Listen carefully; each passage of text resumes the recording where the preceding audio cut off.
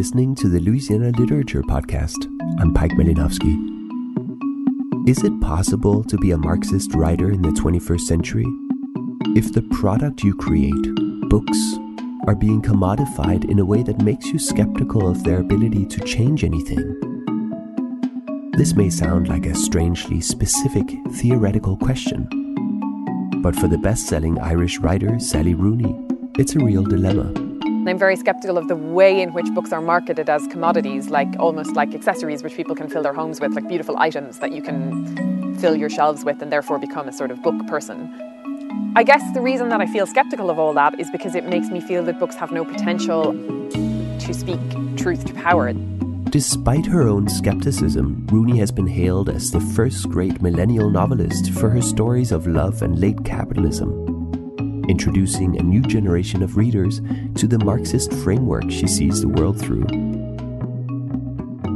In this interview, recorded backstage at the Louisiana Literature Festival in 2018, she talks about social class and the struggle to escape the transactional framework of capitalism. Essentially, the writer sells them the product, which is cultured existence in the form of a commodity, and the commodity is a book. And people can purchase this book and therefore purchase their way into a seemingly cultured class. And that all of the money that changes hands in the book industry is actually just people paying to belong to a class of people who read books. And that is something that I definitely worry about and feel implicated in, because I do think a huge amount of the cultural world, first of all, that there's a large extent to which it involves sealing off the appointed cultural producers from normal life, like by, festivals and events and like dinner parties and book launches, that this world, that the economic and cultural backing of this world is a way of taking writers from their background, whatever it may be, and making them part of a special class which is somewhat fenced off from like normal life as it proceeds in the outside world.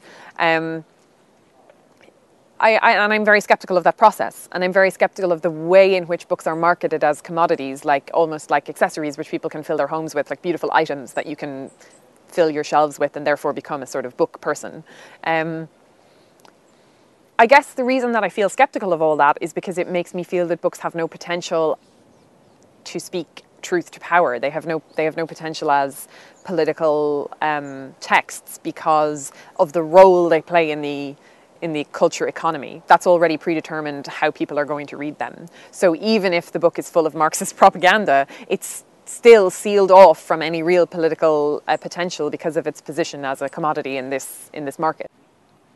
In my own life, the way that I think about the world that we live in is probably mostly through a sort of Marxist framework. And I'm never quite sure how to make that way of thinking sit alongside the fiction that I write. I don't know what it means to write a Marxist novel. I don't know, and I would love to know. So even though that's the sort of analytical structure that helps me to make sense of the world around me, I can't necessarily always accommodate that structure in the form of a novel. So it's kind of something that I struggle with and that I think about a lot when I'm writing. And one way that it influences my work is that I write a lot about social class. But I don't think there's a straightforward way of doing that. I mean, I guess you could say that the idea of a Marxist novel probably has to do with writing about, working class characters, and certainly that is one approach to a socialist novel. And I think it's obviously very important, but it also raises important questions about what do we understand the working class to mean. The people that I write about tend to be kind of precariously situated in the economy. Like they're usually college educated, like I am, but that doesn't necessarily mean that they are financially stable or secure. And again, I mean, that just goes back to writing about the world that I encountered when I came out of college, when I had enough of a developed brain to notice what I was seeing around me. Those were the only tools, the only material that I could draw on to make sense of, to use in a book. So it's difficult for me to try and to try and make sense of the way that I approach social class in my books and the way that I try to approach it in my life, like in my critical or analytical life. But it is something that's very important to me, and I think what's really important and sort of the best I can do is to try and observe how class as a very broad social structure impacts our personal and intimate lives. Like, how do we carry material realities and economic realities into our interpersonal relationships? And one way is through commodities. I mean, how important commodities and items, physical objects, become to us a sense of ownership over objects, a sense of possession. Also, the transactional nature of relationships, how it's so difficult to escape the transactional framework of capitalism, which dominates, our whole existence, how difficult it is to escape that framework when it comes to our personal lives, how difficult it is to get outside a transactional way of thinking and try and build intimacy with other people that isn't dependent on sort of a notion of buying and selling. I came to politics, as I think a lot of young women do, through feminism, sort of seeing myself at the centre of the political world and believing everything revolved around me, and therefore noticing that because I was a woman, gender was a very important political phenomenon. And I still think that it is. But through that kind of shallow understanding of feminism that I'm still very much working on trying to deepen in some way, seeing female independence as being a very important goal of the feminist movement, and just uncritically accepting that idea, the female individual, the independent woman, as being the sort of political unit that we should strive to emancipate in some sense. And now I just don't believe that anymore. I don't believe in the idea of independent people. I don't believe that anyone is independent from anyone, because the more that I think about how our world is structured, we all rely on each other's labor all the time. I mean, for the food we eat, for the clothes that we wear, somebody has to make them, somebody has to farm the food, somebody has to pick the crops, and all of that is happening so that we can have the lives that we have. So part of it is happening for me on that structural level, that it's understanding that my life is sustained by the work of other people all the time. So to believe in myself as an individual or as an independent person, it just seems like delusional. Like, I'm not independent. Independent from what? I mean, my life is only sustained by my position within all these networks that I belong to, whether I like it or not. That's human life. It's not sustainable otherwise. We all rely on each other. So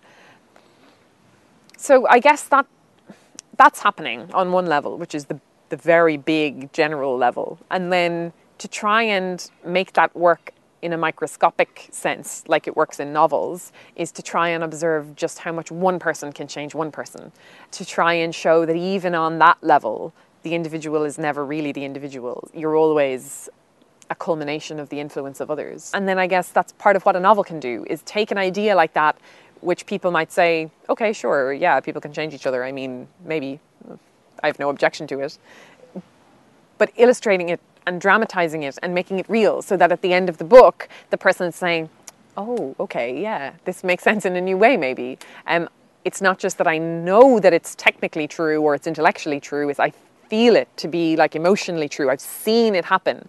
Because if from the beginning of the book, if you believe that these people are real, and at the end of the book you still believe in their reality, whatever kind of reality that is, then you've been made to go with that idea in a different way and to watch it actually happening and playing out. And so your belief in it has changed by the end of the book. I guess that's kind of, I don't know. And that isn't to say that I think the point of a novel is to illustrate an idea or to hammer home an idea. Certainly not, in my case, an ideological idea, because that's not really what I do.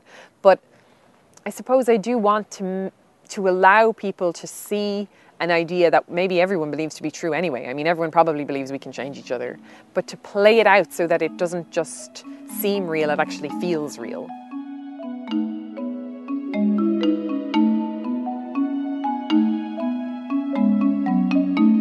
Sally Rooney visited Louisiana Literature Festival in 2018, where she was interviewed by Katrine Chemerinsky.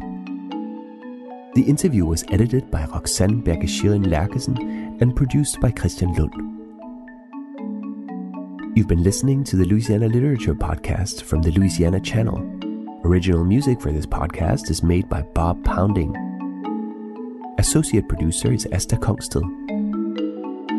You can watch and listen to hundreds of other interviews with great writers and artists from all over the world at the Louisiana Channel. That's channel.louisiana.dk. I'm Pike Malinowski. Thanks for listening.